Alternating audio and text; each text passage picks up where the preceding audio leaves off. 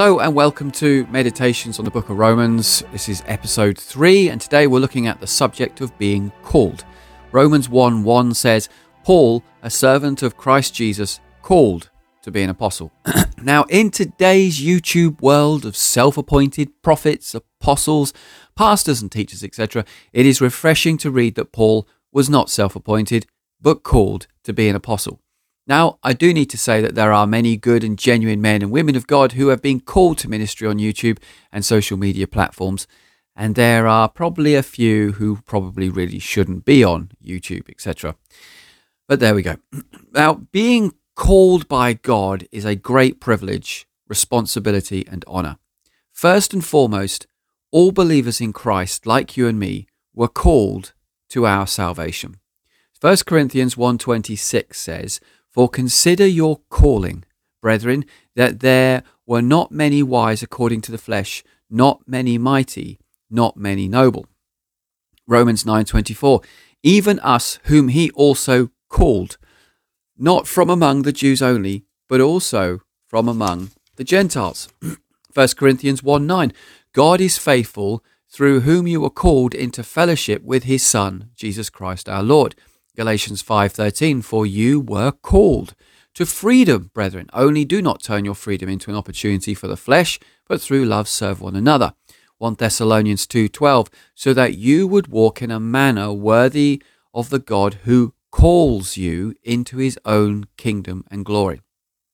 1 Peter 1:15, but like the Holy One who called you, be holy yourselves also in all your behavior.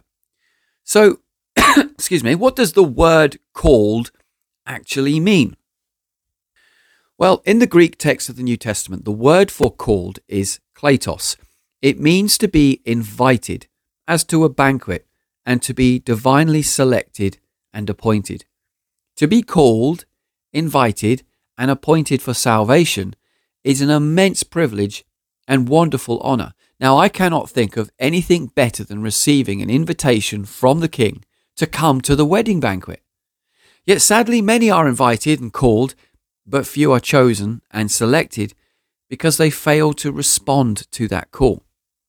If we want to be chosen by God, we must first of all answer the call, RSVP to the invite, so that you will be admitted as a chosen one to attend the banquet.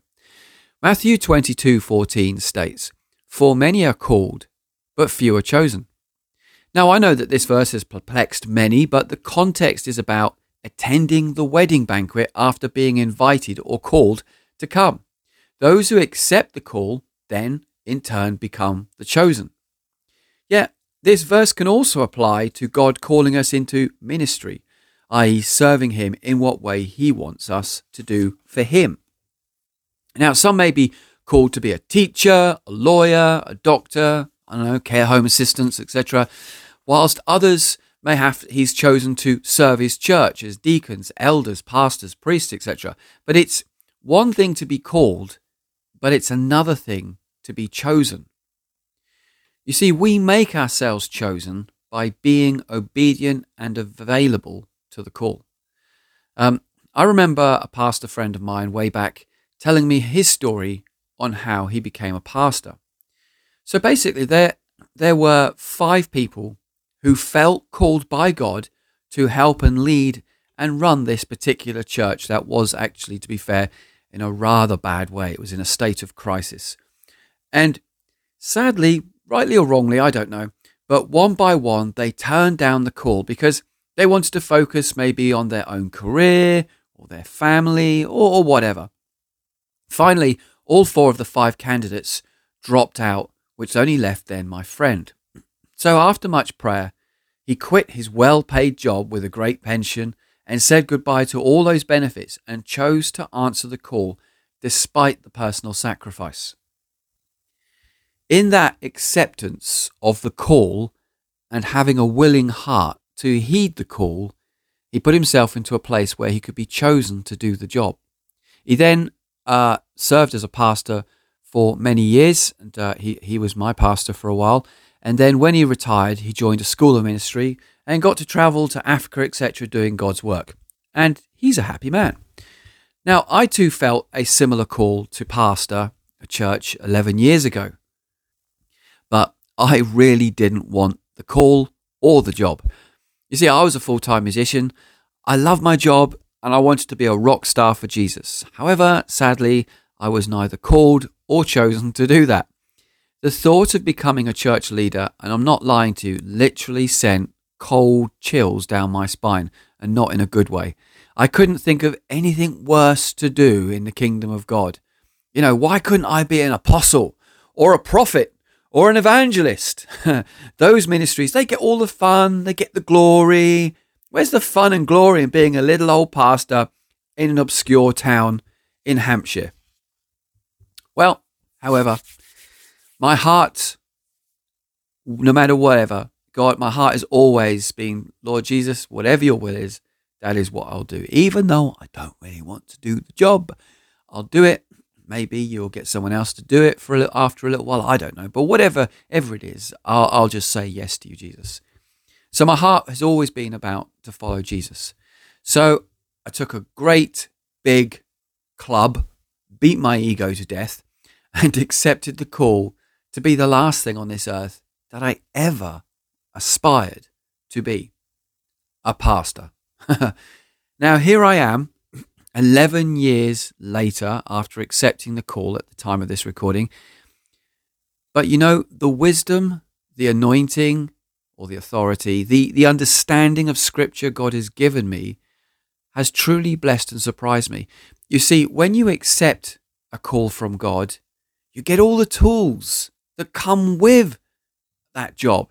You see, God will never call you to do something that he's not going to equip you to do. Now, you might say, well, God's, I believe, is calling me to this, and my friends and everyone else saying, I really believe this is what God's saying. But personally, I feel I just don't have the skill set to do it. You know what? Brilliant. Because it's not by might nor by strength, but by God's Holy Spirit. And if God has called you to do something, then he will empower you and enable you to do it. Now, when it comes to calling, everything must be done in order. Speak to your pastor about it, so you get the church behind you rather than just you. I'm just going to go off and do my own little thing all by myself and all independent, because God doesn't really always bless that. And I find it causes more trouble and harm than good. But if you do things right and submit things to God and speak to, your friends, and if you're going to do something in the church, you've obviously got to speak to your church pastor about it. You can't just I self-appoint myself to be this, and I'm just going to go and do it under the radar. You don't want to do that, because that's not honoring God. It's not really honoring your pastor or whoever is running that place or that ministry or the workplace. You must always, everything, there's always order in a house. You wouldn't expect, if you were the parent of a house, for your kids just to do something which undermines what you're doing and what you're trying to do, or is doing something but no one knows about it, so no one can be like, hey, that's great that you're doing that, we can get behind you. It's just common sense. You wouldn't do it in the world, but why do it in the church, right? But if God has called you to do something, and you might think, well, I just feel inadequate, don't feel worthy, don't feel I've got the skills, well, you're in good company.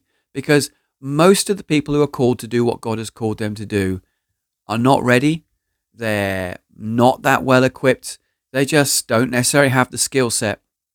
And I think that's one of the problems that we have, especially I see this probably more so in the American kind of side of Christianity, where you go to Bible school, Bible college, seminary, whatever you want to call it.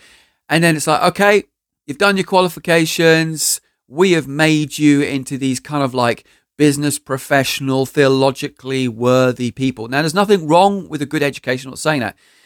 But sometimes we're just putting people through this machine that churns out another pastor, And although it's good to have good Bible knowledge and you need that, but nevertheless, I do think sometimes we're missing a trick. Because if God has really called us, then he will prepare and equip us. Not to say that, you do need some wisdom. I mean, I, as a pastor, for the first 4.5 years, I was just making complete mess. I had all these kind of weird, goofy ideas, and they just didn't work. And eventually I went and spoke to someone who actually does know what he's doing. And this is another thing. We're so proud, aren't we? It's like, I'm going to do this. This is my ministry. I don't need to speak to anyone about it. You know what? Humble yourself. Is there any harm in asking someone that's doing it better than you and is successful in what they're doing, and go and actually knock on the door and say, hey, I've been doing this for a couple of years now and it really doesn't seem to be going anywhere. Can you help me, please? And so I did that a long time ago. I probably about 6 years ago, knocked on someone's door. Well, actually, no, he gave me a phone call, to be fair, as well, and I needed that phone call because I was not in a good place. I was struggling, and so I met up with the guy, and and he just started pouring out his wisdom to me, and he could see the problems that I was having because he'd been there a long time ago and he'd seen those problems, and he gave me some solutions to work through them. And slowly but surely, I I began to value the importance of having someone who actually really knows what they're talking about speaking into my life. And I really valued that and still value that. I'm never too big for my boots. I don't care how old I get, how much a so-called an expert I become on something. There's always someone that knows more. When I used to be a musician, I was a professional musician for 15 years, and I trained myself to a really high standard. But you know what? There's always someone better than you. There's always someone that knows more than you. And it's important that, if you're venturing out into something, that it's good to get godly wisdom and advice and be accountable to someone and have someone that say, yeah, you want to do this? Let me help, let me mentor you, or go up to someone and say, hey, look, I'm trying to start this. Can you mentor me? So, because God gives, although he gives wisdom and understanding to us when we accept the calling, we still make silly mistakes. And why waste your time going and making all the mistakes like I made? I made 4.5 years, I get made stupid mistakes. Whereas if from day one, if I'd thought, okay, this is my calling, God's equipped me and resourced me, nevertheless, I still lack experience. And so therefore, I'm going to learn from people who have experience. Now, it took me a while to learn that, but now that I have learned that, let me pass that on to you. You see, so after accepting the call and that God has called me to be a pastor, what do I think of the job now? Long pause. I love my job. And don't get me wrong, sometimes it's hard and sometimes it's really discouraging. Sometimes it's just feels like it's like a war, but mostly it's an incredible privilege to serve God and his people in this remarkable way. You see, when you say yes to the call of God, we make ourselves available to get chosen to serve him. And when we serve him in whatever way he has called us, it is an immense joy and privilege. And can I conclude today's meditation just by getting you to think a little bit outside the box? As I've studied lots of different aspects of Christianity, so like the Eastern Orthodox and the Catholic and everything from like Hebrew roots to Pentecostalism, all of these things, I've studied them all and studied their theology quite deeply. But one of the things that I noticed was each section of Christendom has its own kind of callings. So if, for example, if we were in the Catholic Church, you could be called to be a deacon or a priest, or you could be called to be a monk or a nun. They're kind of the primary things. There's other things that the Catholic Church do missionary work and stuff like that. But generally, they're the kind of things.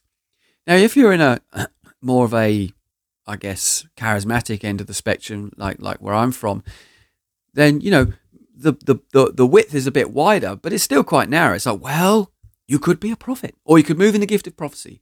And we just limit things to these like basic components, or maybe God's called you to pastor or lead a church or be an evangelist. And it's like, there's so much more than that. And we've got to widen our horizons because there is a relatively narrow bandwidth in ministries within the context of God's church. And even then there's room to explore. But we've got to think wider than that. It's like, well, maybe God has called me to be a light in the dark places. And maybe he's called me to, work in schools or work in hospitals or whatever it is he's called you to do. But think outside the box. Think creatively about, if God's called me to the lost and maybe I'm evangelistic, but I like young children in the sense of like young teenagers and I've really got a passion for them. then maybe, but I'm a good musician. Well, then maybe, I don't know, create some kind of music and band or something and go out and outreach to these people or whatever. Think outside the box. Think creatively. Don't think in the context of your denomination, which is what we do. Charismatics have a certain way of looking at the world. Catholics do. Anglicans do. We all just see things through our own little narrow lens. But I would encourage you, think outside the box. If God is calling you to do something radical and outrageous, then maybe he really is actually calling you to do that. But just remember, whatever it is that you're called to do, that you feel God is saying, do all things right and in order. Speak to your spiritual leaders about it.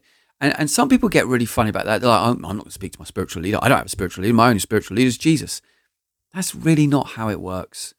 And when you humble yourself before God and in this way, it's just like, make yourself accountable and find yourself someone who really knows what they're doing and is really good at what they do, and allow those people to speak into your life. So, if you want to be a pastor, then hey, none better than your own pastor to speak to.